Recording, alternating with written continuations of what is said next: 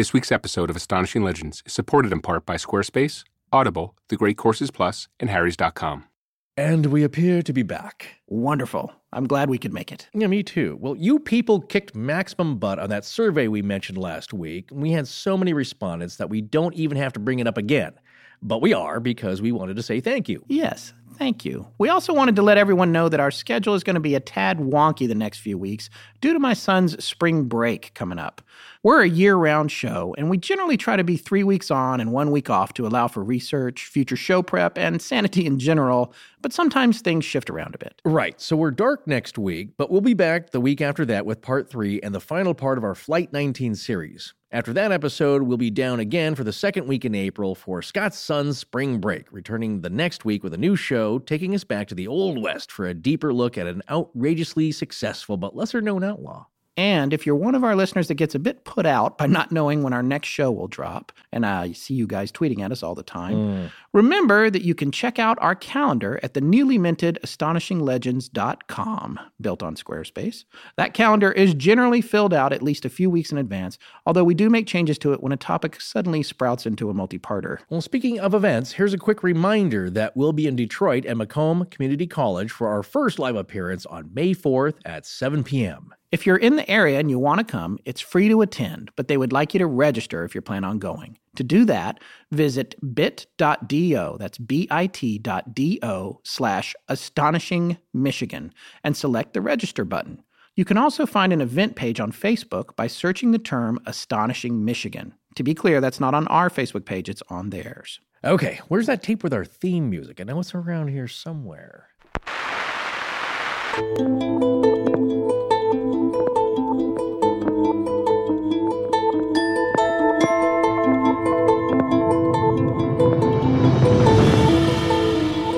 Welcome back to Astonishing Legends. I'm Scott Philbrook, and this is Forrest Burgess. At 1950 hours, observed a burst of flame, apparently an explosion, leaping flames 100 feet high and burning for 10 minutes. At present, passing through a big pool of oil, looking for survivors.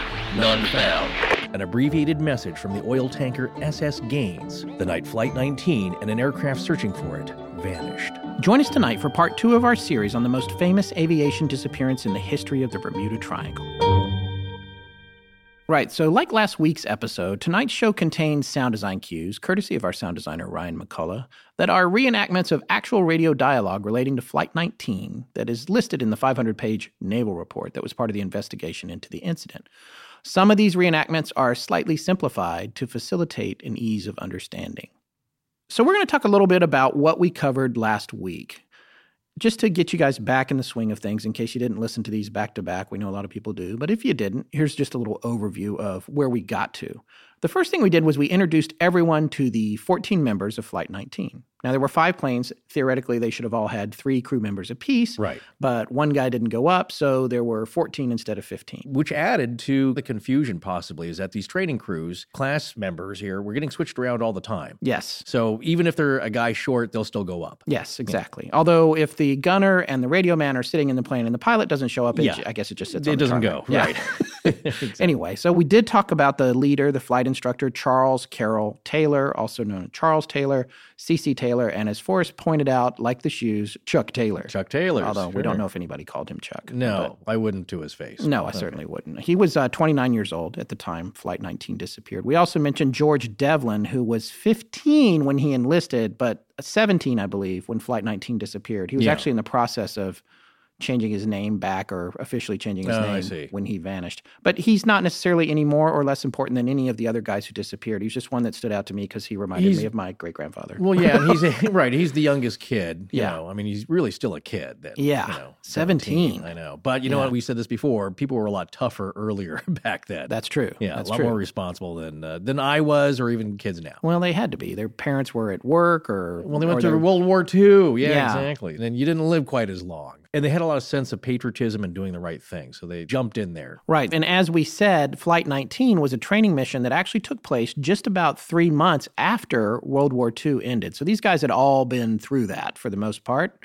And the point of the mission was to practice dead reckoning, which we explained is a scientific approach to navigation. It's about using charts and knowing your wind speed and your your bearings, where you're going to turn. And in theory, you don't even need windows to get it done. All you need is your instruments and good calculations before you go up. Exactly. Distance equals rate times time. So if you know those things, you'll know how far you've gotten. Now, if you're off by one of those elements of the equation, it can be a cumulative error. Yes. If it's only a few minutes in and you're off, well, you're not that far off. Wait an hour, like these guys, now you're way, way off. As Robert Plant said on the album, The Principle of Moments, drifting further from you by degrees. There you go, yeah. And again, it's a little like Amelia Earhart. They could have been way off in their calculations, and then there's no land in sight. So in addition to practicing the Dead Reckoning, they were also practicing their torpedo bombing runs because the Avengers that they were in, the TBM Avengers, were, after all, torpedo bombers, much like the one that H.W. Bush 41, flew in, and we told you about that, and had to ditch off the San Jacinto. And that became a major workhorse bomber for the Navy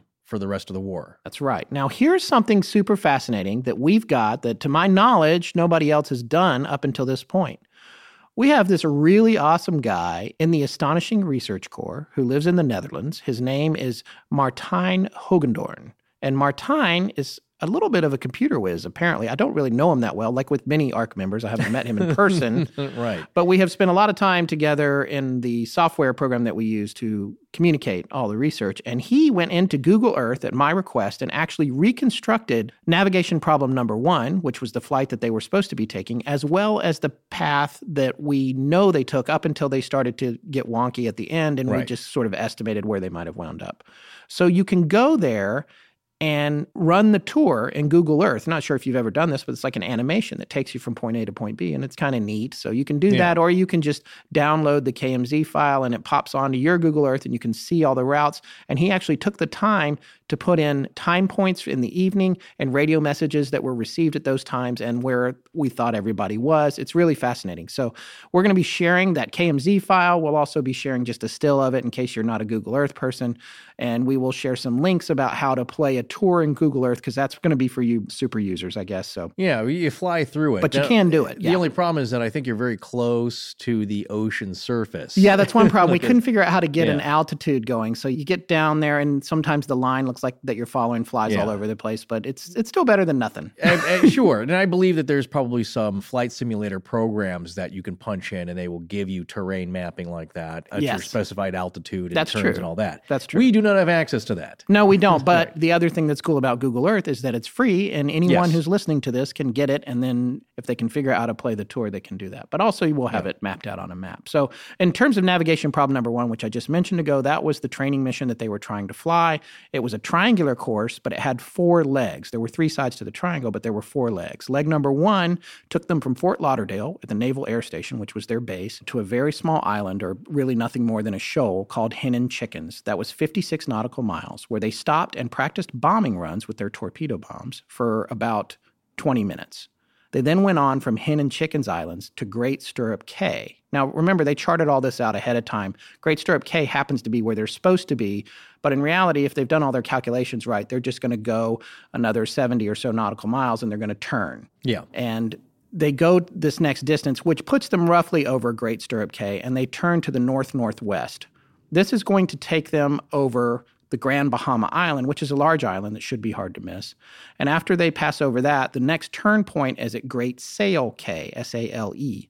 From there, they're to turn southwest and go back to Fort Lauderdale, completing their triangle. This whole thing is about 310 nautical miles, and they should be able to do it all in a few hours, including the 20 minutes of practice bombing. Last week, we also mentioned how Flight 18, which was just 25 minutes ahead of them, completed navigation problem number 1 with no issues. And it was a problem that was flown frequently by multiple flights, dozens of times, probably each week. It's problem number 1. Exactly. That's the one you start with. Yeah. Yeah. When you look at the map, it's a very basic route, but enough to train you and enough time that every training exercise, you got to be serious, because I have heard personally of a lot of training accidents that didn't go so well in the military, and people end up getting hurt or dead. That's right. So you have to take it very seriously, but it's not the most difficult orientation and navigation exercise, but realize again, this is a bombing run included in this. So yeah, it's live ordnance, I believe. Again, you got to take it seriously, or what happens is what happens here. That's right. And the other thing to remember is whenever you're reading about Flight 19 and the disappearance of Flight 19, and there's people trying to recreate the route, and they've gone out there and done that, including Larry Cush did that and talks about it at the end of his book. He did it in his plane, which was a single-engine plane, and he and whoever was with him, I can't remember now who it was that was with him, but they had both decided that they didn't really want to be doing it in a single-engine plane. And that's the other thing about the Avenger. That's a single-engine plane, and no matter how easy this mission is, you are out over the ocean in a single-engine plane. That's one engine, and if something goes wrong with it, it's one engine, it's all you got, and you're done. Yeah, I remember that as a kid. Remember when you could actually go into the cockpit and the pilot would wave you in and like, come on, kid, take a look, and they'd give you little metal wings to put on, and like those days are gone. Now it's a bolted door, but I remember being in the cockpit and asking the pilot about the engines and stuff. And he said, well, don't worry, kid, because even if 3 engines conk out on this big bird here, we can still fly this baby on 1 engine. And I just like, wow, this massive plane. And like you said, it's not ideal. Yeah, I'm not going to be excited to be on the 747 with 1 engine going. No, but you won't crash. That's the thing, is that you could still maintain some altitude. You know what's fascinating? Iron Maiden, one of the guys in the band, actually, they have a 747 and he flies it everywhere they go. Well, in addition to being an Iron Maiden, he's a 747 pilot. Well, that happens. Look, it's a hobby like anything else. John Travolta has his own 707. Yes. Which he can pilot. And that's small. Yeah. It's pretty, I mean, for one family, one individual, it's much more than you need, but people get really serious about it. They get into it. And then it's like with ships, the higher you go, the more testing and training you have to accomplish to do that. That's right. But here, in the Avenger, like you said, 1 engine conks out, you're in trouble. And you're only going to glide for a short distance before you have to ditch. Yeah, and if you look at it, it's not, bless it, and all due respect to people that flew that plane, it doesn't look exactly like the most beautiful glider. It's kind of, it looks kind of like a brick with wearing a funny little hat. Exactly. So. it's stout in the middle. But one interesting thing that I noticed, and I'll mention it here in case I forget, now that's that important, but I was watching the opening, and I included that clip. It's the opening for the movie Against the Sun. That takes place in 1942, I believe, at the beginning of the war. And it's 3 guys that have to ditch a torpedo bomber. Yeah. And what I realize is that, he gets down to E, they lost their way, they can't find the homing signal back to the carrier. So the sun's going down. It's eerily similar to maybe what these guys experienced here. And I remember the pilot saying like, well, we're going to have to ditch while there's still a little bit of gas in the tank. I was thinking about that. Like, why do you not want to totally run out of gas? It's like, well, you want the engine to be maneuverable. You want the plane to be maneuverable so he can control it like Sully on the Hudson going down. If you're totally out of gas and then the engine's conked out, now it's a big clunky glider. Oh, and that's the first thing investigators always look at on prop planes in a crash is what they can tell whether or not the prop was spinning by the damage it has if they can get to it after the collision, because if it was spinning, then all the propellers, I guess, are damaged. And if not, and it's just on one side, or they know the guy ran out of gas. He ran out of gas. Yeah. Now, which is what happened to John Denver. Ran out of gas. That's right. Yeah, he ran out of gas. And ditched in the ocean. There was a auxiliary fuel tank, I believe he did not switch to. Yes. Or didn't remember it or couldn't do that, so he ran out of gas. Yeah, he was in a Long Easy, which doesn't look like, it's like a flying... It's an experimental plane. Exactly, experimental plane. But I remember Lieutenant Taylor saying that when we get the 10 gallons for all the planes, when the first guy has to ditch, we're all going to ditch. Right. So that's his mark there. It's not, don't wait till you're sputtering and then the prop's not turning. When we get to 10 gallons, the first guy that has to go down, we're all going to stick together, because that, he knows at least, is the best chance of survival, sticking all together. That's right. If you all get separated now, that goes way, way down. Right. So getting back to our recap, we also mentioned that he said on the radio that both his compasses had failed, and there was some discussion around that, which we'll be coming back to when we discuss our theories, and that they just weren't sure how to get back to land. That was the other issue for them.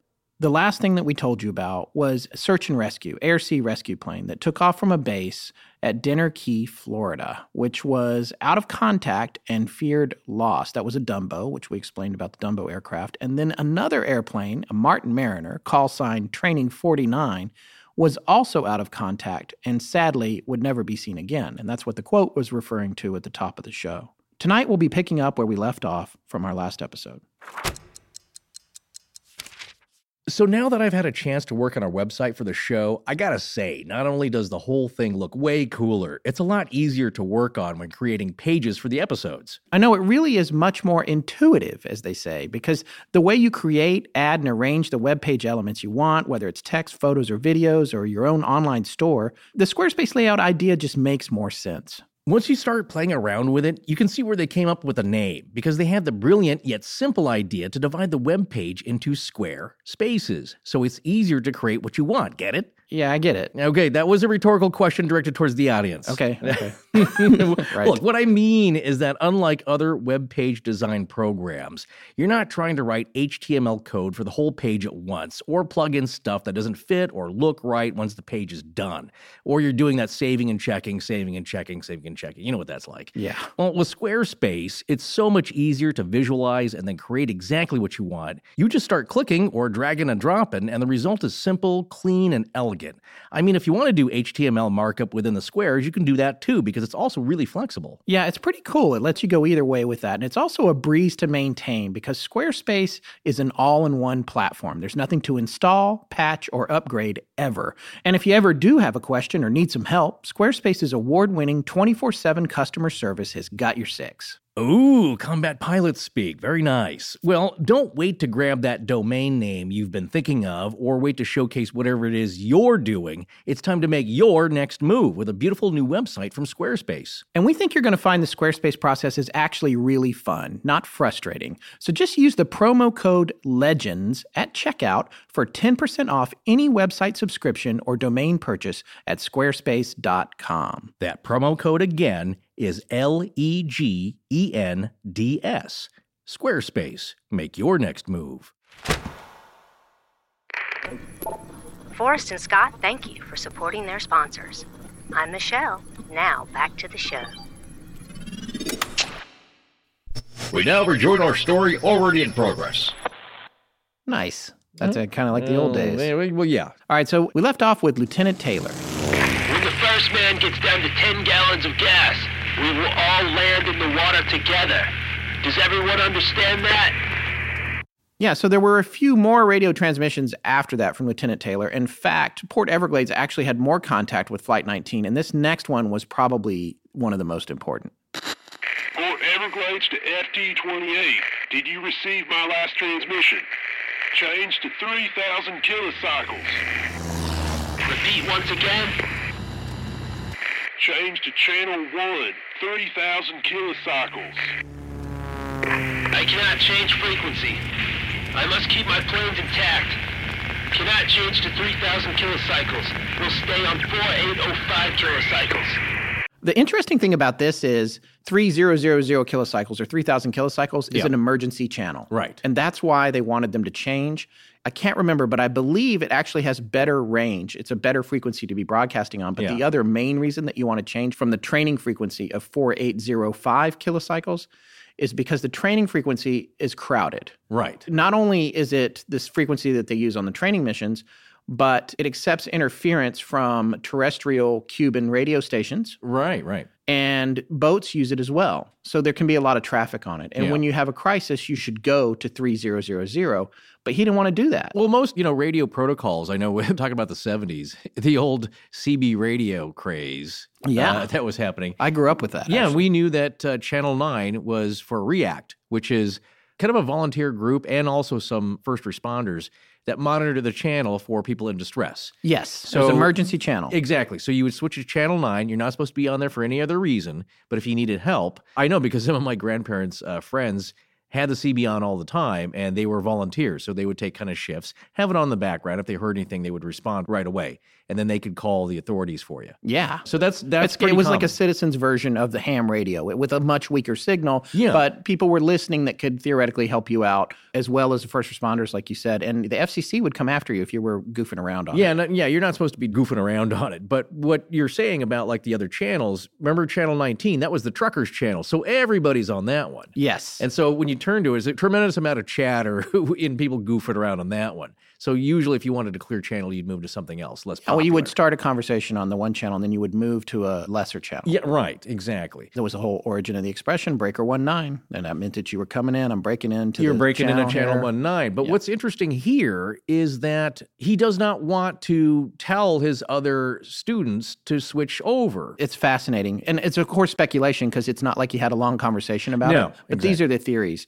One is that these guys flew these Avengers. A lot of times they were flying in the daylight daylight, and they used hand signals to communicate with each other. Yeah. There's a couple of reasons for that. Military operation, it allows you to communicate with each other and maintain radio silence if you're going on an important bombing run or something like that. So, of course, they have a developed hand communication. Right. But the other thing is that changing channels back then, it wasn't just pushing a button. It was difficult. And even though the planes all had radio men, he was concerned for both the reasons that, A, it was getting dark, and the hand signals were not going to work anymore. Right. And he's flying with a bunch of rookies, more or less. I mean, they're experienced aviators, but compared to him, they're less experienced. Right. They each had about 300 hours of flying time. Right. Where he had over 2,000, I think. Yes. Yeah. And they were in an emergency situation already. So in his mind, what people are speculating is that he was concerned that he was going to lose communication with his students. Right. And because he was losing daylight, hand signals weren't going to work anymore, and because the channel changing process can be involved and it might not work out, and then if there's no way to communicate with them either by hand or radio,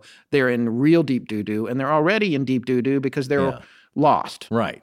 Well, if you want to see that process in action, it's that fun little clip I found, and I posted it for Flight 19 Part 1. It's a World War II training film showing a guy who is a radio engineer to go out there and check the radios, make sure everything's working, all the connectors are tight for fighter aircraft. Yes, Forrest sent me this clip, and I watched it the other day, and I could not believe how involved making changes on the radio was. It was a complex process, and you really had to know what you're doing. Well, if you'd done it a few times, then you would get the gist of it. But in the one that they're training on, the several aircraft that are fighter planes, not these torpedo bombers, but one is the Republic P-47 Thunderbolt. And you can see you have to crank a little wheel, and that it's not a digital counter here where you just tune right to that station, and you realize how easy that makes that. It was a little wheel you had to kind of turn, and it was a dial. And there's basically 3 receivers, so each one has a different volume. It was the most difficult thing, but I could see that in a panic situation, he may not want them to attempt that, because then now if you're lost, then you're basically having to just sit there and kind of ping back and forth to find it. Yeah. And if there's plenty of radio interference, that might get really confusing. And on top of that, if there isn't chatter on the channel, it could probably be even harder to find because you don't really know when you're at the right frequency if people aren't talking on it when you're looking for it. I don't know. I'm speculating on that, and I don't fully understand how radios worked in World War II. Again, if they're in that kind of situation, there's a definite reason that he did not want them to attempt that. And we don't know. Just logically here, being on the ground, armchair quarterbacking this, it's like, well, why didn't you want to do that? So we don't know. Again, the conditions might have been much worse than we have imagined now. Yeah. He was a responsible instructor, I think, and I would go with for the safety of his crew, and because he specifically said he needed to keep his planes intact, keeping everyone in communication. Right. Now, the problem with this is, and he might not have known this, but all of the radio stations up and down the east coast of Florida were not tuned to the training frequency that he was on, 4805 kilocycles. So the only people that could communicate with him were Naval Air Station Fort Lauderdale, the other naval air stations that had training missions that were all using that channel. The emergency channel, 3000, would be where the air-sea rescue bases would be tuned to. And I just read about this. For them to change their frequencies to 4805 would take a series of adjustments and up to an hour. Wow. So this begins the communication problems. And that is one, I think maybe even the main problem here with this whole operation and this whole mystery. There were spotty and poor communications. It wasn't like these guys were under combat and it's radio silence and they couldn't communicate and they're totally out in the ocean by themselves to begin with. They're just off the coast of Florida. Right. They're not far away. Yeah, you're not that far away. These training exercises aren't, you're meant to be coming back from them. Which is also why people weren't really panicking. Everybody was like, this is not a critical situation. Exactly. I think that's a good point there. They're not taking flak. Right, they're not so far away that they've got a 1,000-mile range. Right. He'll figure this out. Yeah. And probably Lieutenant Taylor thought that as well. Like, yeah, okay, it's a little foobar, but we'll figure this out. Not to panic anybody yet. The other thing I think about the radio station conundrum and them being on the one channel and the other bases being on the other channel is not only did he say, hey, yeah, I'm not doing that, that's a piece of information that's critical to the entire search operation that doesn't appear to have been conveyed to everyone involved in the search. Right. It's one of those things that just got lost in the chatter of the scenario that effectively divorced a good portion of the search and rescue teams from being able to even talk to him. Yeah.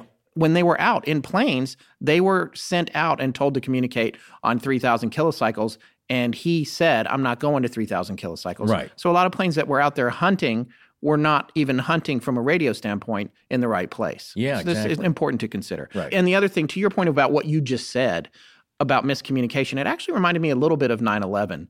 Because there were two phases of communication problems there. In the course of the actual event and the destruction of the trade towers, when the emergency responders came, it's my understanding that they had difficulty communicating with each other because they all had their own unique frequencies. Exactly. The fire department uses their own, FBI uses their own, Manhattan Police uses their own, so it was hard for everybody to communicate. If you've ever been on a professional walkie-talkie, I think it's up to 15 channels on your, and so if you kind of get goofed up, you're now having to try each channel to raise somebody. Yeah, that's a major problem, and I guarantee you they fixed that since then. And then the other issue, even before 9/11 happened, was on the intel side. In terms of the information that the different branches of the government were collecting, they weren't sharing it with each other either for a variety of reasons, not to be obstinate, but there was pride. The FBI is, we're working on this. Yeah. The other department's working on that. And that's the reason they created the umbrella of the Department of Homeland Security. Yeah, exactly. So all the divisions could communicate with each other. And for me, when it comes to looking at how this search was dealt with, and even this miscommunication about what channel to be looking for him on, and how the information was conveyed back and forth between the different bases and the search planes and the search boats, I feel like there was a lot in common. A lesson wasn't learned, honestly, because that is a lesson that we should have had going forward after the investigation of this horrible event. By the time that he got into trouble and was relaying that they might be lost, there was no start of a procedure at that point. Again, the other pilot from the other training mission was like, put the sun on your port wing and turn west. And here's the other thing that's interesting. The pilots themselves, you're right, the search operation did not have a coordinated procedure planned out, but the pilots themselves had been trained with a specific type of recovery that they're supposed to do if they get lost. Right. That recovery depends on which side of Florida you're on. Because if you've taken off and you've gotten lost with Florida to your west, then you turn west and you go till you get to land. Exactly. If you've taken off and you've gotten lost in the Gulf and Florida is east or northeast of you, then you turn east or northeast until you get to land. Right. The problem is if you don't know whether you're west or southwest of Florida or east or northeast of Florida, you're hosed because you don't know which direction to turn to get back to land. That's that primary point there, and that's something that Larry Cush mentions in his book. That procedure does not work if you don't have Florida's position identified in the first place. The fix is in. This part of this mystery is particularly intriguing to me because as many times over the years that I've looked at it, I had no idea that this bit of information existed. I felt like when I thought about Flight 19, it was gone after they lost radio contact, and they really had no idea where to even look for it, and that is not true. Mm-hmm. At 6 o'clock, the night they disappeared, something amazing happened. The ComGulf Sea Frontier Evaluation Center in Miami was able to take directional bearings sent by radio stations on the East Coast to as far inland as Texas to triangulate an approximate position on Lieutenant Taylor's Avenger. And theoretically, as a result, if they were all together, all of Flight 19. Now, is this in Larry Cush's book? It's actually on a map in there. And we also have it pinpointed on the Google Earth map that we mentioned earlier. Right. You'll be able to see where that fix was. Now, the next question I had was, what is a sea frontier? Well, I thought this was pretty fascinating. These are boundaries that were set up during World War II that essentially went from the coast to about 200 miles into the ocean, nominally, possibly further. And they were set up to guard against submarine traffic getting too close to the United States. Right, right. And there were several sea frontiers. The ComGulf Sea Frontier was originally in Key West, but it was later moved to Miami, and that's where it was when they were triangulating this position. So at 6 p.m., they provided this fix to the search and rescue crews, which they said was calculated based on reception of communication from Taylor's plane, call sign FT-28, at around 5:50 p.m. The irony is that particular communication was him stating how he wasn't switching to the emergency frequency. Right, but it's something. Yeah. So he's like, I'm not going to the emergency frequency. That inadvertently allowed them to figure out where he was. Yeah. The problem is you can't really pinpoint it. It's not super specific. So what they did was they had these particular coordinates, and what they said was the planes were within a 100-mile radius of these particular coordinates. Right. You've narrowed it down a little, but it's still a huge area. Yeah, and the very next question I had was, how do you find a lost airplane out over the Atlantic Ocean with 1940s technology? I didn't have a full understanding of that. I think you had mentioned something about transponders. At the time, it was something that we talked about in, I think, part one, I can't remember if we talked about it in this, but the IFF, which stood for Identification Friend or Foe, which was an early version of a transponder. But that's not something that you could find the plane with. No, that's sending a signal so that, say, like people on the coastline know that a friendly plane is approaching rather than an enemy aircraft. And of course, if it's an enemy aircraft, they're not really sending a signal saying like, yes, we're the enemy, we're coming at you. Yeah. To buy like Pearl Harbor. You'll soon be expecting us bombing you.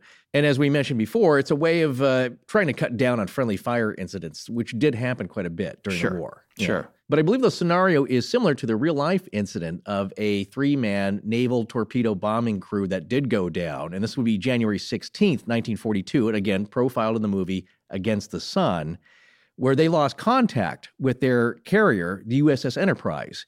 So once that happens, and I believe that is a transponder kind of scenario where you lose radio contact, you cannot home back to land. And they got too far out. They are on a submarine patrol looking for Japanese subs in the Pacific. And same kind of thing. They couldn't find their way back. They had to maintain radio silence because the Japanese could be listening and could home in on them. And so finally they broke that because they were having trouble. Like, now the sun's going down, they're running out of fuel.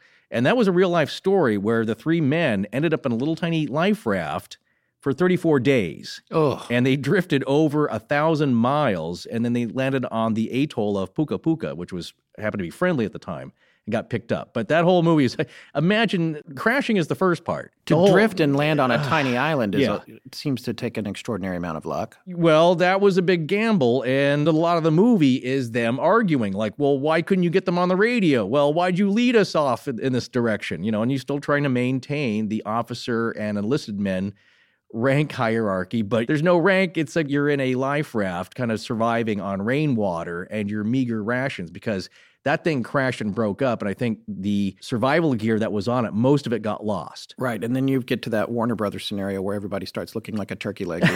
Like the steaming turkey dinner. No, and the thing is, they maintained the officer and enlisted rank hierarchy, which maintains order in that situation. Otherwise, it's 3 guys, sunburnt, delirious, fighting each other. In an effort to figure out exactly how Lieutenant Taylor's plane was found, I reached out to the ARC, and one of our ARC members, Samantha Long, had a close friend who is a pilot with lots and lots of hours under his belt, and he actually lives in Florida. His name's Hank Lamb. And she asked him a little bit more about how this fix could have been acquired.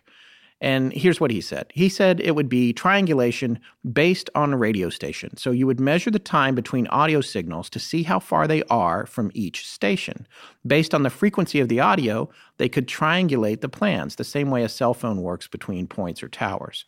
The information, he said, might have been classified in regards to all the technology available.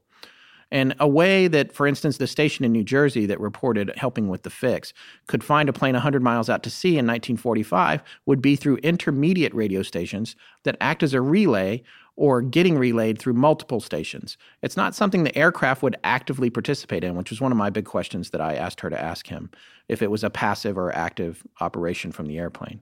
He said that those at a station could hear radio talk and reflection, but not have a way to answer back. So they probably overheard the conversation about changing to the emergency frequency.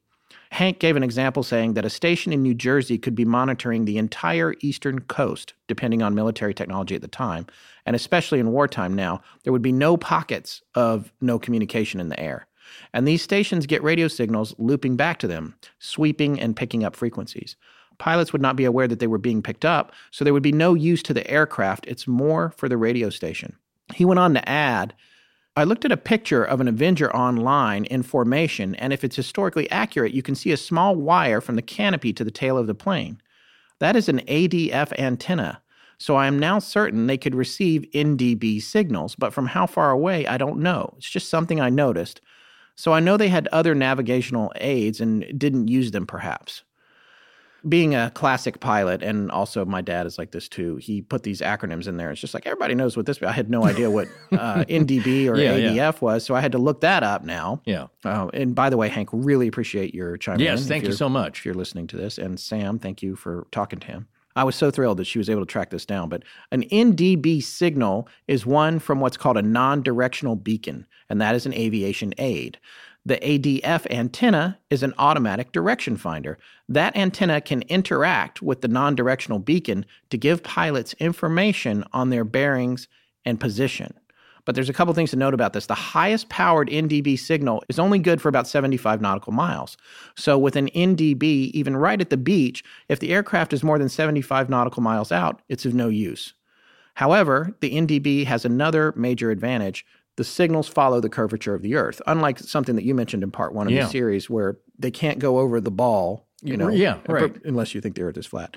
You can't go over the ball. And so what happens is they start out at a point and then they wind up shooting out into space on a tangent. Very good. You remember your geometry. Yes, I do. And well, we're, of course, experts on tangents. That's true. But the thing about that signal that's interesting is it hugs the ground, but it doesn't go very far. The problem with this is, and I thought this was really interesting that Hank saw that antenna because I hadn't really thought about it. Yeah. Cush said in his book, The Disappearance of Flight 19, that at the time, Navy policy was to install direction-finding equipment only in multi-engine aircraft. The Avenger, as we said, is a single engine, so by Navy policy, Flight 19 would not have had ADFs, which is what Cush said in his book. Yeah. It wouldn't have had that long antenna. So, but here's the problem. Yeah. We started looking at the images, and Hank was right. There's a bunch of pictures of Avengers with that long antenna going from the canopy to the tail. There's wartime pictures. Yeah. And, well, there's even one of Lieutenant Stoll or Captain Stoll, I can't remember his rank, who flew out of Fort Lauderdale as well in the air over Fort Lauderdale with one of those antennas. Right. And that's right in Larry's book. Yeah. So I'm not sure what's going on there. I did look up those types of antennas, and we started digging around on that, trying to find more Avengers with ADF antennas. And I found this really cool blog called tailspintopics.blogspot.com. And we have a link to the page there where they talk all about the antennas and the different types of ones.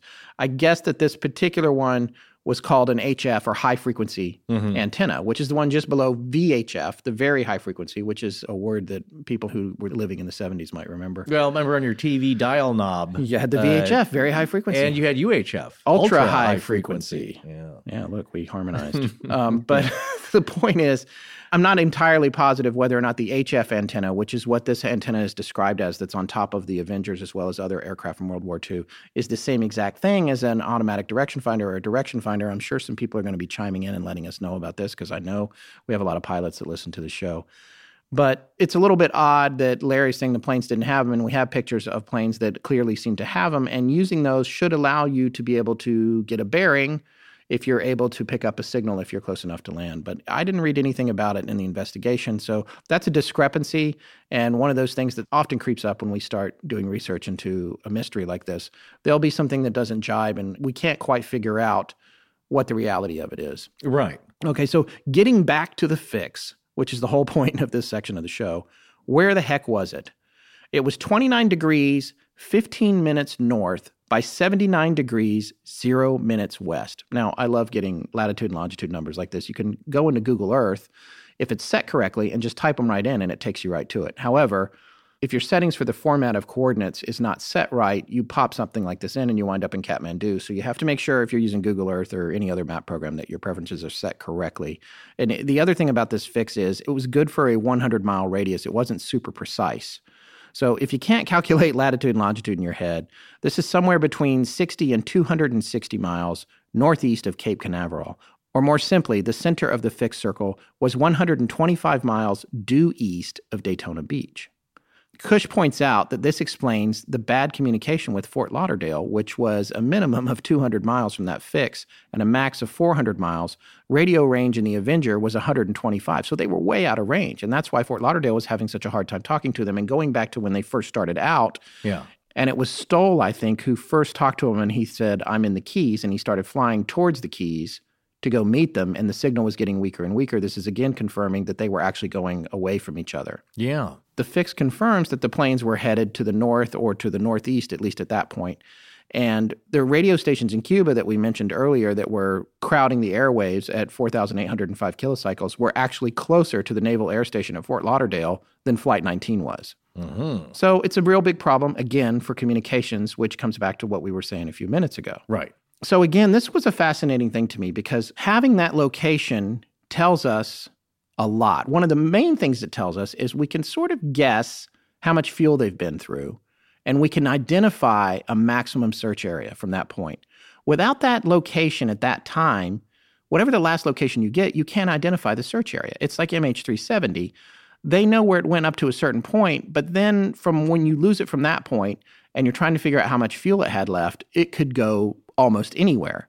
And with Flight 19, with the 1,000-mile range and flying a course that is ostensibly 310 miles, but getting lost at about 200 miles into it, then Flight 19, depending on conditions, if they have headwinds or tailwinds and how much they're having to throttle up and down to deal with those or adjust their course, they should have had probably 800 miles worth of range left when they first got lost. Right. The hours flying is about 5.5. Right. Depending on headwinds and different environmental variables. Exactly. And their top speed was 125 knots or something like that. However, as we said, there was a 31-knot breeze at the altitudes they were at blowing out of the southwest. So if that was behind them, this is another important factor. And they were traveling to the north or the northeast thinking that they were looking for Florida because they were in the Gulf of Mexico, which they weren't. Yeah.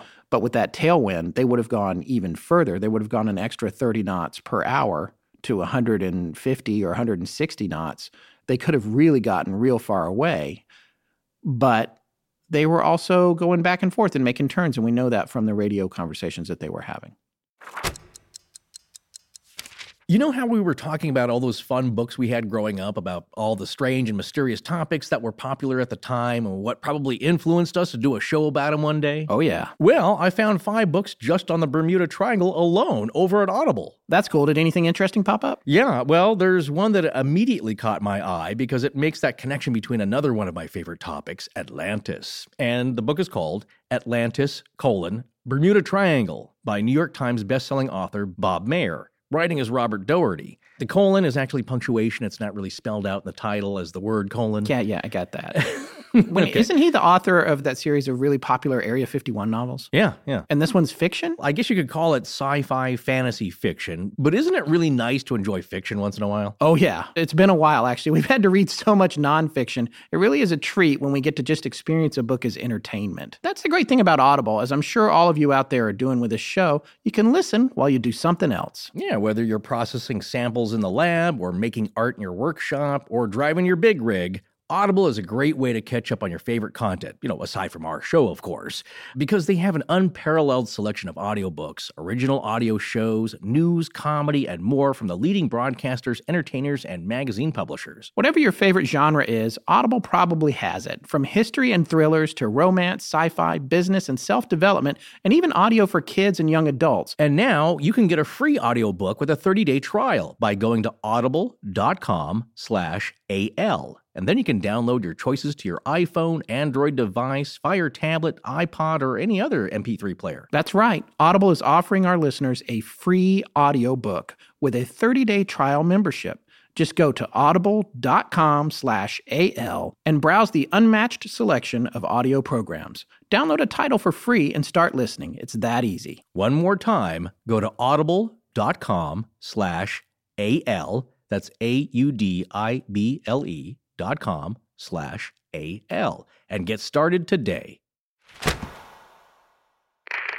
Hello, everyone. This is Mrs. Sawbones, and you're listening to the Astonishing Legends podcast. And you're not alone. We know this because we have infrared cameras. Now, let's get back to the show. Missing search planes.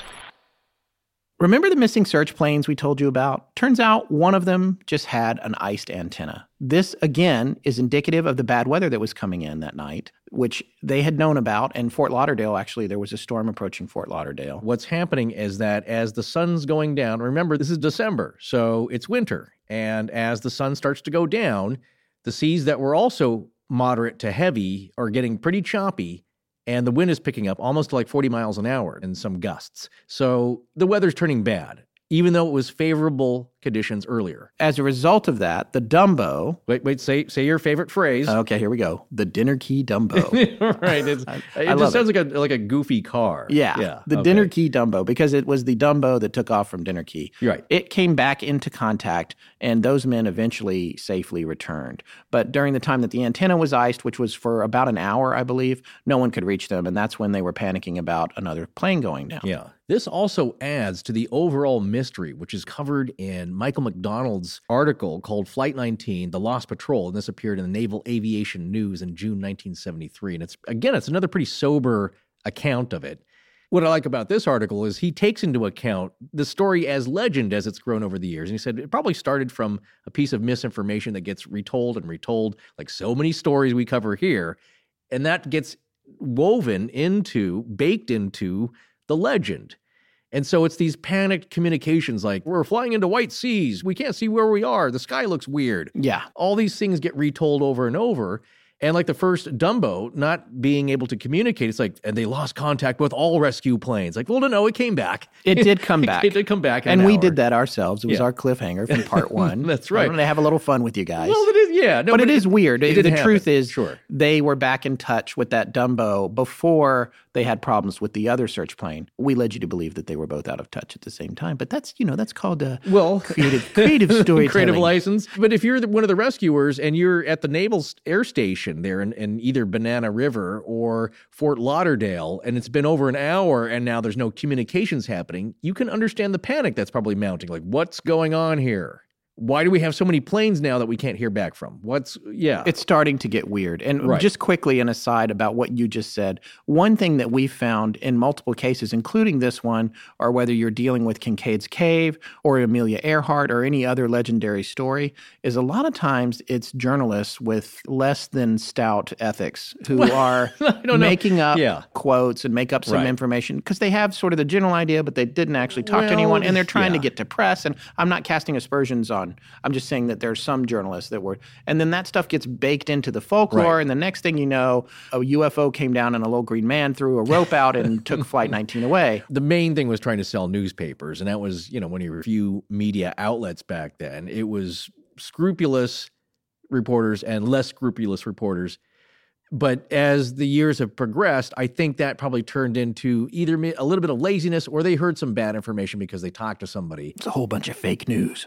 Some of it's fake, and then you know what? Sometimes you think it's fake and it's not. That's right. Always keep that in mind. So, yeah. It's my favorite thing, and I think I've brought this up in prior episodes, but my favorite thing is when in Men in Black, when they go to get information from the Weekly World News, they're like, this is a reliable source of information. Well, hey, sometimes the National Enquirer has broken some stories that turned out to be true, where you're thinking like, oh, that can't possibly be true about that senator. John Edwards. Okay, yes. Yeah, right. North Carolina. He seemed so nice. The Enquirer broke that story, didn't they? They did. They did indeed. So it doesn't happen very often, but occasionally something that's so crazy it can't possibly be true is true. Bat Boy. Bat Boy. Not sure about that, but we've certainly heard strange, cryptid kind of stories which might be true. But in this case, I think what's happening is that, it's little shades of reportage or just hearsay that maybe even came from the people that were involved in the search. Like, man, it was really weird. Like, we heard this weird chatter, and then we couldn't get a hold of them for an hour. And then that story gets retold, and maybe that gets picked up in some articles. Yeah, it does. And it brings to mind another salient point about this kind of story that involves hundreds and hundreds, if not thousands of people, because this search did involve over 1,000 people. It's searching over 200,000 square miles. Right. And what you have to remember is that these are people of all different kinds of belief systems and personal philosophies and theories on what might have happened. Like, for example, Lieutenant Taylor's mother and aunt, who both were very much concerned about the loss of their son and nephew, they were prone to being superstitious, which a lot more people were at that time, and especially in the military, there was a lot more of an acceptance of superstitious feelings, especially about doing these dangerous jobs. Well, that's one of the great things about World War II stories is we have all sorts of strange tales coming out, and they're not all just, I won the war by myself single-handedly. It was a pretty sobering experience, and I believe that when these strange things happen, in these extreme circumstances, it sticks out. And so it's like Amazing Tales, nothing that crazy, but I have heard some very weird things and some bordering on the paranormal. Or astonishing legend. It could be an astonishing legend or it could be exaggerated, but a lot of the times I've heard some very strange things from veterans themselves when I was a kid coming back of just weird things happening that shouldn't have. Witnessed by several guys, this was life and death for them. They might be kidding around with you, but when they told you something like that really happened, I tend to believe it. The interpretations of the time might be different, might be superstitious. In this case, you might read Lieutenant Taylor's asking the aviation training duty officer to sit this one out. Is that premonition? Did he feel... Well, that's what his mom thought. Well, yeah, was he just hungover and like, you know what, I don't feel so great? Or did he have a bad feeling like, I don't know about this one. Maybe it's not such a good idea. Or did that even happen? Because the other thing that Larry said in his book was that there was another flight leader that day who was legitimately sick and did ask to be removed from his flight and he thought it was possible that the man who had stated that Lieutenant Taylor had asked to have... You talking about the aviation training duty officer? Yes. He thought it was possible that the aviation training duty officer might have mistaken the request from the other flight instructor for one from Taylor. Right. So it might not have even taken place. Exactly. Again, even when you go to the source... Yeah, even the source. And the guy admitted it himself. He's like, yeah, I'm not sure who said it. I mean, he's in this room dealing with dozens of guys taking off every day. Right, and hundreds of people all day long. Yeah. Talking to the source is still better than making something up on your own. Right. Or just guessing. So let's talk about the other search plane, the PBM Martin Mariner, known by call sign Training 49, that they also lost contact with. That one was a bit of a different story. That one, indeed, was never heard from again. And that's what the quote was from the beginning of the show tonight. To explain a little bit about what happened to it, no one really knows, but there were eyewitnesses to a large explosion in the air in the exact area that the plane was supposed to be at. Actually, it's not clear whether the explosion was in the air or on the surface of the water. But there was an oil tanker called the SS Gaines that saw the explosion with what they described as 100-foot flames, and they steamed towards that location. But when they got there, they reported that they saw an oil slick, but no debris of any kind, no survivors, no nothing, just an oil slick in the water. I read online somewhere, but I couldn't really corroborate this, so I don't know how good a fact this is. And usually I wouldn't even share something like this without corroborating it, but I think, again, it contributes to the myth. It's like what Forrest was saying a few minutes ago. Supposedly a sample of that water came back and there was no oil in it, so they were mistaken about it being a slick. So then that brings the whole question about were they even in the right place or did they even see the PBM explode? Right. They searched that area with lights, though. They found no survivors, and as I said a minute ago, no trace of the plane. So we can't really know if the Mariner was what they saw, but it was in the right place. That is one thing we do know. It was the right place and the right time, corroborating with when they stopped hearing from the plane and it supposedly dropped off the radar for somebody. I remember that it was on someone's radar and it disappeared at that point. So it never came back to base. No parts of it were ever recovered. No, and that was probably due to the very rough seas at the time. You wouldn't necessarily be able to recover any wreckage here. The water was only 78 feet deep there. I don't understand why they haven't dove on that. Supposedly, they never dove on it. 78 feet is not that deep. They should be able to go down there and recover what's left of that plane, or they should have been able to. The question is, did they do it surreptitiously? Why did they not even look for it there? That's something that I do not understand. It's another one of the many things in this story that I don't understand. I mean, I don't think they did at the time because the seas were pretty heavy. And not that night, but mean, it's been 50 years or whatever. Right. So. Underwater, there are currents and things shift and things end up a long ways from where they dropped. That's true. The point being is I just saw this as a documentary on the Faro, the container ship that sank. The box just this past year, right? 60 Minutes did a story on it, which you pointed out to me and I watched. It was pretty fascinating. Yeah, that's where I got this from. Yeah. The black box, which is actually orange, that ended up maybe half a mile away from the ship as it's sinking. And that's at a lower depth even, I think, than the Titanic. Yeah, that is. But that's another point. I'm coming back on the PBM. Right. It was only 78 feet. Right. Stuff is not going to go that far, even if you're in the Gulf Stream.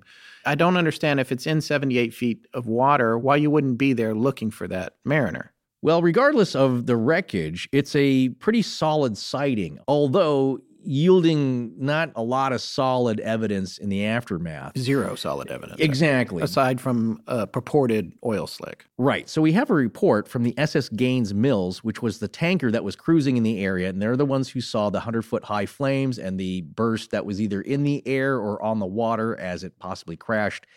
They went up and sailed through the oil slick looking for survivors, found none. And so we have a direct report from that ship's captain, but we also have a message from the USS Solomons, which CVE 67, which was participating in the search and later confirmed the merchantman's report and a lot of the fears at Banana River Naval Air Station. So here's a quote from the USS Solomons.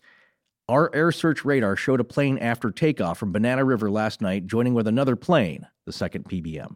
then separating and proceeding on course 045 degrees at exact time. SS Gaines Mills sighted flames, and in exact spot, the above plane disappeared from the radar screen and never reappeared. Right, that's the lost radar signature I was talking about a minute ago that I couldn't remember. And again, this is from Michael McDonald's report here, that the reason they didn't search that night was that it was getting very choppy. So in rough seas, and maybe the shallow depth has something to do with that, pieces are now going to be scattered all over the place. So nothing was recovered or searched for that evening, but the next day, water samples were taken in the area, and it developed an oily film on the water. So presence of fuel and oil. Oh, okay, so that's different from the other report I heard that they said it wasn't oil. Yeah, this is saying an oily film appeared in the water samples, and the area was not buoyed due to the heavy seas, nor were they diving or doing salvage operations. I think because the seas were still rough. Again, remember, it's winter, it's December.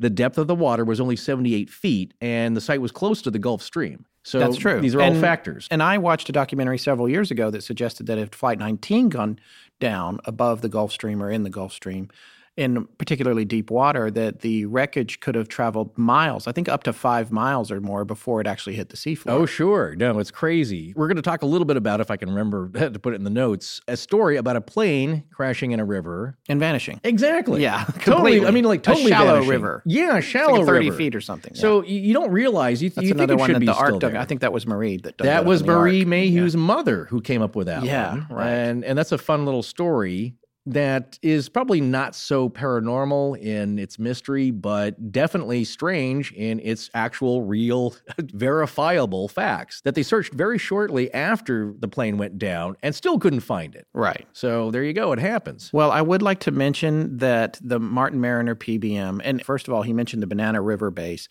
That is where both Martin Mariners flew out of. And originally, we talked about this in part 1, but they were asked to go on 2 different routes and converge so they could maximize their search area. Right. And the problem was that when the one of them went to converge, the other one wasn't there. And that's the one that got lost. And that was Training 49. Training 32 was actually sent to the spot to look for Training 49.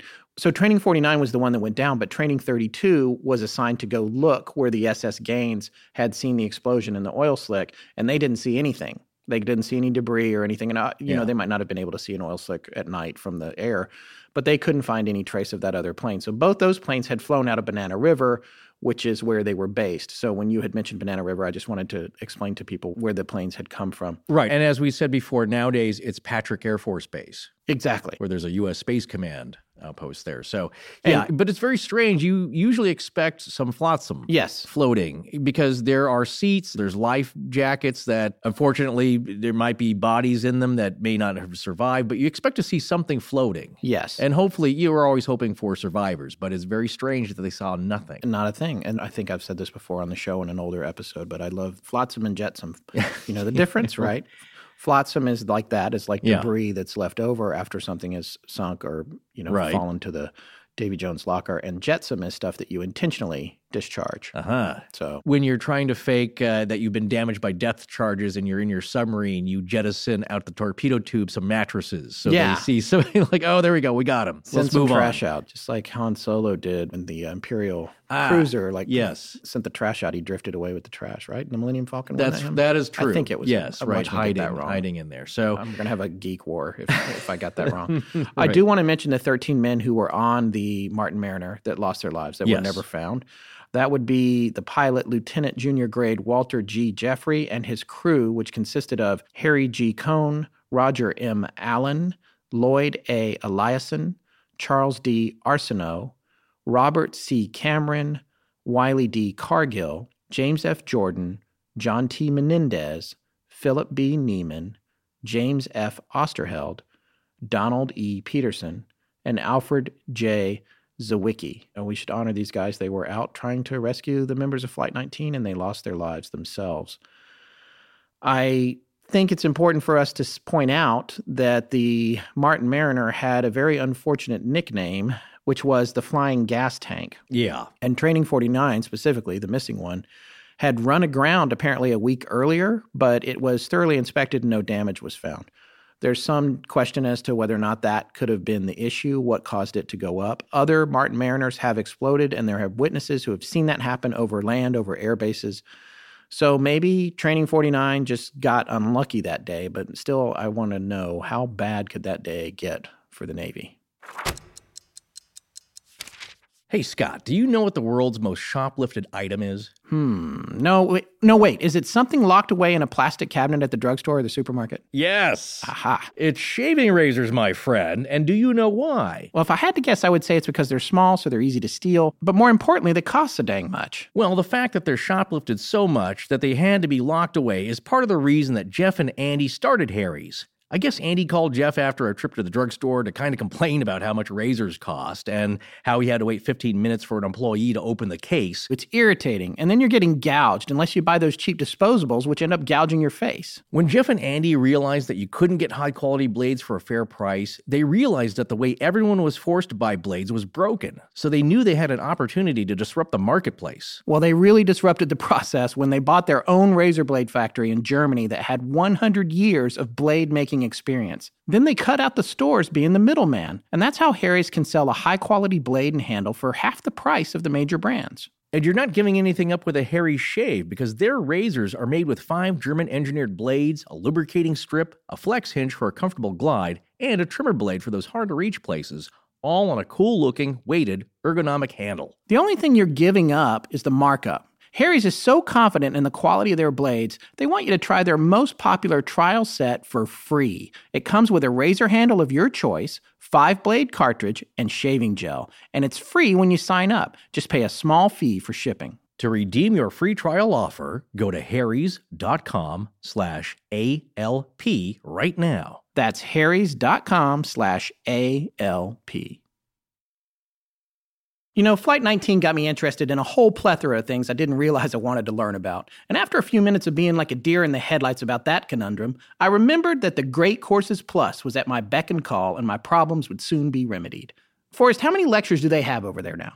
There are over 8,000 tremendously fascinating video lectures at the Great Courses Plus that will take you down rabbit holes of knowledge and wonder, or improve your life skills with personal finance, cooking, art and music, travel and hobbies. It's almost anything you can think of. And all taught by award-winning experts. Go see for yourself with a free 1-month trial to the Great Courses Plus, right from your mobile device or laptop by texting the word LEGENDS to 86329. And you'll receive a link to sign up so you can start watching an unlimited number of courses immediately right on that mobile device.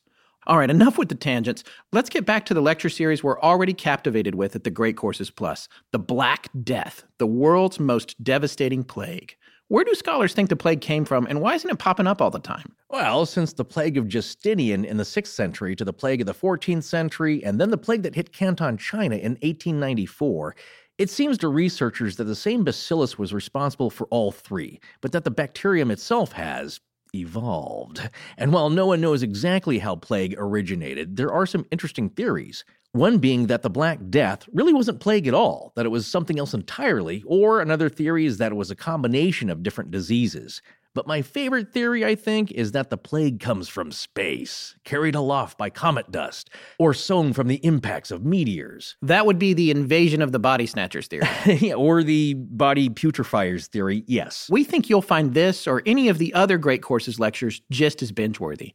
Check them out right now with your mobile device or message app by texting the word LEGENDS to the number 86329. And you'll get a link to sample as many courses as you want for a whole month for free. We think you'll be hooked from the very first lecture.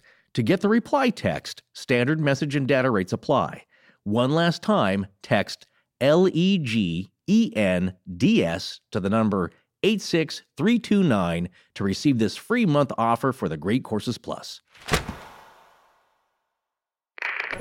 I'm Ryan O'Rourke, and I just took a break from research for the ARC to record this segue. Thanks for listening to the show. Ditching. I want to take a look at the big picture here, where we're at so far. Flight 19 is missing and probably flying the wrong way.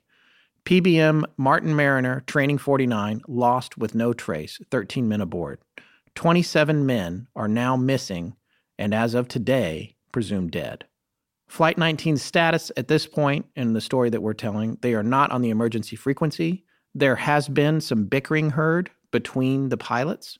They couldn't really make out who. There's a lot of transmissions where they weren't able to identify who was talking, but they definitely heard some back and forth. Yeah, questioning, not outright arguing. Yeah. But there is a senior officer and junior officer kind of relationship going here where there's a trainer and you don't question your higher-ups. That's correct. And also within the aircraft, there are senior and junior officers. Exactly. So their hierarchy's working its way through the system. Right, but there's definitely grumbling. Why aren't we just flying west? We'd be home by now. And we don't know for sure, but it seemed at least at one point that Lieutenant Taylor's compasses were not working. He said, both my compasses are out. Yes. And we're going to talk a little bit about that in theories about the fact of whether they were out or not. Well, of course. Yeah, it's a big factor. No, it really is a big factor. Yeah. That makes a huge difference. And darkness is falling. We've got bad weather moving in. They are likely flying north, east, and west, zigzagging their way into oblivion because Lieutenant Taylor is hopelessly lost, and we sort of know where they were based on the fix that we just mentioned earlier. Right. Well, sometimes that is a technique where the radar operator, if they can't get a fix on a plane, judging distance, where you have the plane flying in kind of a stair-step pattern, turning direction. But that was not the case here. Yeah. And another important factor is the chain of command that we were just talking about. It prevents the students from questioning Lieutenant Taylor's actions. I mean, he's seen action. Some of them may or may not have seen action, but the bottom line is that you don't question the superior officer who is leading the whole mission. Again, he's got over 2,000 of flight hours. These guys have about 300 each. So it'd be like your teenage son who's just got his training license questioning you if you've been driving for 20 years. You know, it's like, yeah, exactly. Dad, I don't know. Hey, I know what I'm doing. The real question is what happened to them, and we're going to really get into that in the third part of this series. But for right now, I'm going to say they ran out of fuel and they all wound up ditching together in some unknown location in either the Atlantic Ocean or some people will tell you overland. Again, we'll get to that in part 3 because there's a lot of fascinating stuff there with radar signatures and eyewitnesses saying that they sighted a squadron of planes over land in Florida. And there was that case where planes were found on land. Yes, but Avengers. Yeah, but not... They weren't the right ones. Exactly, not the right ones. There are engine numbers, there are part numbers, as we know from the Amelia Earhart story, which identify aircraft. So if you can find a part and you can get a number off of it, you'll know when it was made and what manufacturing plant. That's right. Talking about ditching and what is probably one of the most likely scenarios for what happened to these Avengers, we said in part 1, and I'm going to restate it here, that Lieutenant Taylor had ditched 3 times before, and I think all 3 of those were in Avengers. I'm not positive, but I'm pretty sure. And one time he didn't even get wet as he got out and got into the raft. He had kind of a Sully Sullenberger experience. But let's talk a little bit about how an Avenger ditches. And this is something that they're pretty well identified. By the time the plane's manufactured, the manufacturer themselves will tell you what's going to happen if the plane goes down in the water. And with respect to the Avenger, it's extremely nose-heavy because it's got this big engine way out in the front. According to Grumman with the TBM, it was supposed to float for 15 to 20 seconds, but pilots, including Taylor, would have told you that they float twice as long, usually about 30 to 40 seconds, if they are able to be ditched intact. What happens is after the plane comes down, and this is on relatively calm seas, the crew exits, and there's a hatch on the outside, which you can see in some pictures that we have, that has a life raft in it and a survival kit, like Forrest mentioned earlier. So you're supposed to pull the raft out, you get it going, and then and I believe you had indicated that it probably inflates with gas cartridges, right? Yeah, CO2. Yeah. When you pull it, like they do now, you pull the cord, it inflates, so you're not having to sit there blowing it up like a kiddie pool. And then you have a small pack of just basic survival elements in there. You know, my grandfather had one that he probably pulled out of a plane. He used to decommission planes after the war, and he was a civilian working at an Air Force base. Before that, he decommissioned the Memphis Belle, helped to do that. And so he had a lot of various items from different planes, and he let me play with the life raft out of a fighter plane. And I got to tell you, they're very tiny. Right. So for one person. Yeah, you do have some items in there that will, like a sea anchor, which is basically just a nylon bucket with an open end.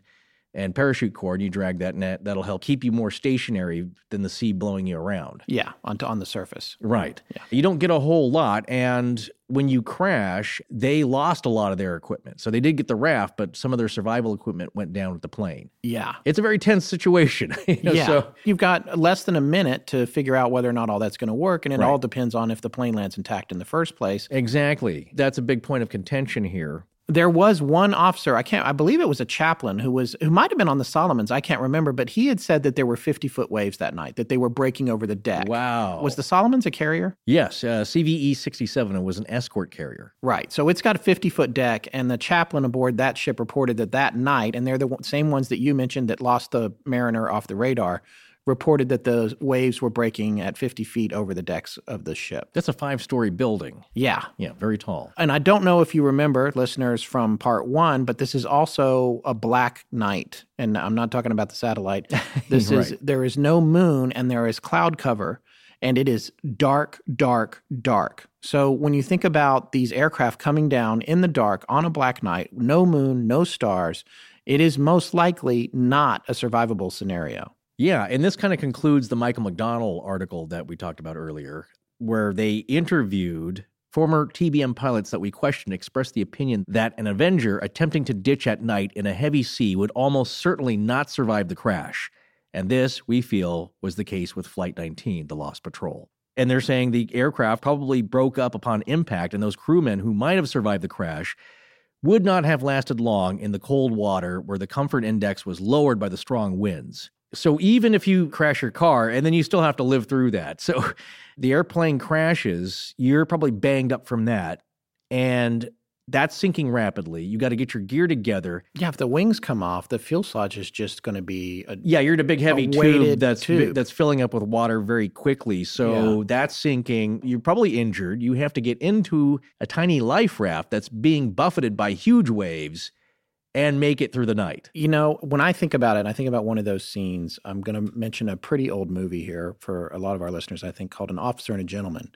It's not that, it doesn't seem that old to me. But doesn't seem old to us, 80s, but that's 80s, because we're old. In the movie, when they're going through their training, they have to get in this thing that simulates an airplane capsizing in a pool. Yeah, and you're strapped in. You're strapped in, right. And it's on these rails, and it shoots down into the water, and then when it gets under the water, it flips down completely upside down. Right. And they have to get out of their harnesses. They're in a simulated pilot seat. Get out of their harnesses and get to the surface.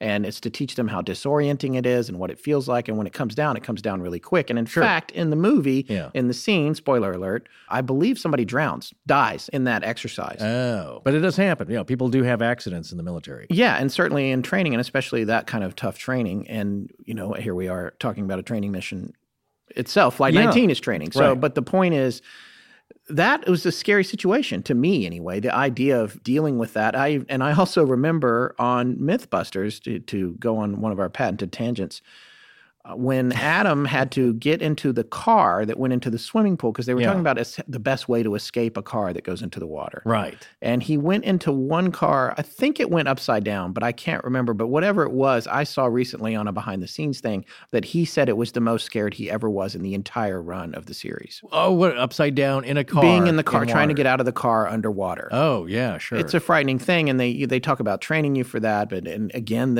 I can bring this all back around to the Mothman prophecies and the scene where the bridge collapses and all the cars go into the river. Yes. You just can't imagine what that experience must be like, trying to deal with that. And imagine an airplane hitting the water, and however much they can slow it down to just above stall speed, which I can't remember what it is for an Avenger, but it's probably still around 100 miles an hour.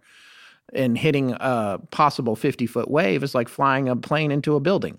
Yeah. And then trying to get out and go swimming. Yeah, there's no airbag, so you're smacking at that speed like concrete. Yeah. The aircraft probably broke apart, according to these former TBM pilots. And so that's busted up. And now, again, you might have a broken arm, broken leg. Right. Even though Taylor had survived 3 other water landings, maybe this is the one he wasn't so lucky on. Again, you don't know what they went through. All I know is if they did survive the first leg of it, now they have a whole night of very cold, hypothermic-inducing water to survive. More than a night. Yeah. Well, I mean, if they, depending on where they went down, and we'll talk about this in part 3, there's large portions of the possible search area that were never searched. That begins your ordeal if you do survive. And of course, as we know, as it turned out, they were never found, so you don't know how long they may have had to survive in a tiny life raft with 1 up to 3 people. So, and here's another question. Were they still together? When you think about how the situation was getting more and more dire, and maybe if the students were starting to really get concerned about what was going on with Lieutenant Taylor, they might not have had the discipline to want to stay in formation. And flying in formation also in bad weather is dangerous. But one of the things that I have to wonder is later there were conversations heard, I believe, between Ensign Bossi and someone else who was unidentified that sounded like Taylor wasn't even involved in those conversations. So that begs the question, had a couple of guys broken off, or had a plane already run out of fuel, had some changed directions, which of course contributes to the difficulty in finding anyone. If they split up, they could be in all different places. So that's just something to think about. They could also have easily gotten lost in the darkness. Samantha from the Ark, her friend Hank, actually said, in bad weather, if they can't stay together as a group over water, it's all over. If they're flying in formation, they follow the wingtip of the plane in front of them. If they go off kilter and get caught just right in the jet stream of the plane in front of them, their plane could actually flip given the right amount of turbulence. So if they ditched and they were far out in the northeastern Atlantic Ocean, could they ever have been found? There's no way to know how many times they turned or what their heading was because the radio communication was infrequent and garbled, and essentially they became lost forever. It shows you don't have to be that far off the coast of the United States in the 20th century and go missing forever. It also reminds you how dangerous the ocean is. And that's the reason I never graduated past being a day sailor. I loved didn't want to do do the night sailing. Yeah. Well, even with day sailing, I had to cross I know I mentioned this in a prior episode too. I tell the same stories over and over. And I'm sorry if you remember it, but I had sailed with my father from Marina del Rey to Catalina Island, and that takes you across the international shipping lane, which has these tankers in it. And my dad had a laptop that would allow you to take a sighting on the tanker. And you would take 2 sightings a few minutes apart, and then the computer would calculate the speed that the tanker was going. And this would tie in with your route. Because modern tankers take 5 miles to come to a complete stop from full speed if they slam on the brakes. Yeah. 5 miles. Right. So he would take a couple of sightings. We were looking at this one way off on the horizon, but we had to cross that highway, that tanker highway, to get to Catalina. And we're up on the deck. It's a beautiful day, catching the wind. And I was not seasick this particular day. And you hear from down in the cabin, do, do, do, do. We go down, and his laptop is collision warning. And there's a collision warning, and it turns out that his computer was telling us that if we did not change course, that thing was going to turn us to matchsticks. Yeah.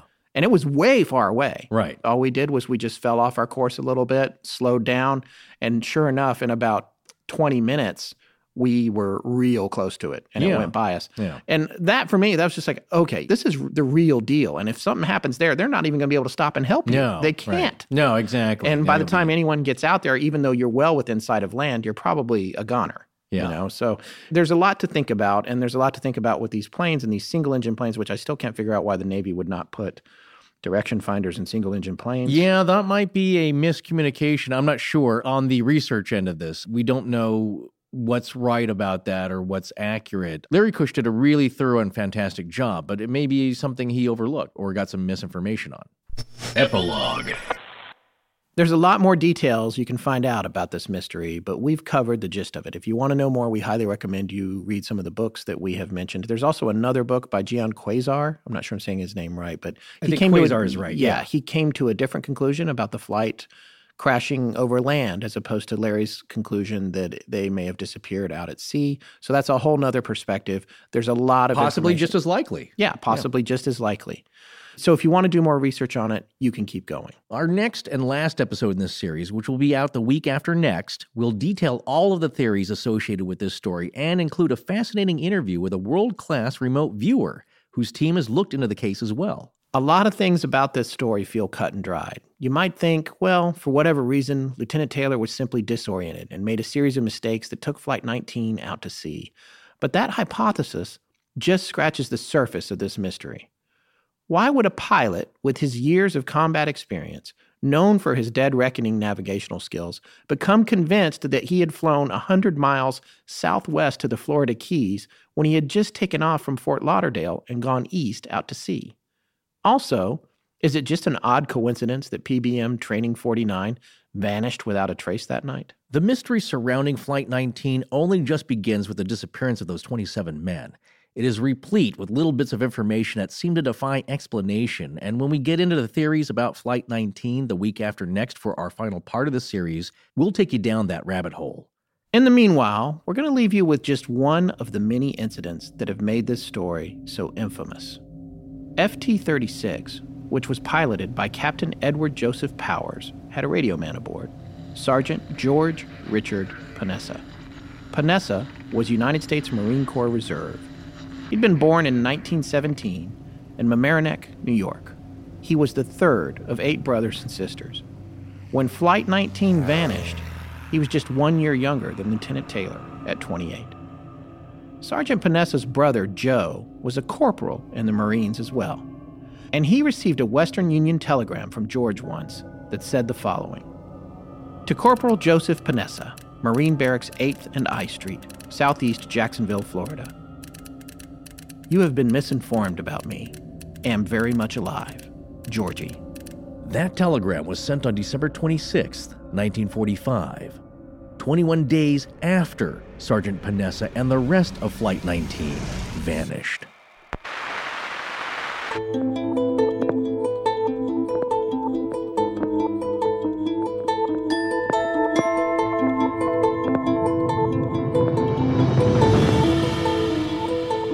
Well, that's going to wrap it up for part 2 of our series on Flight 19.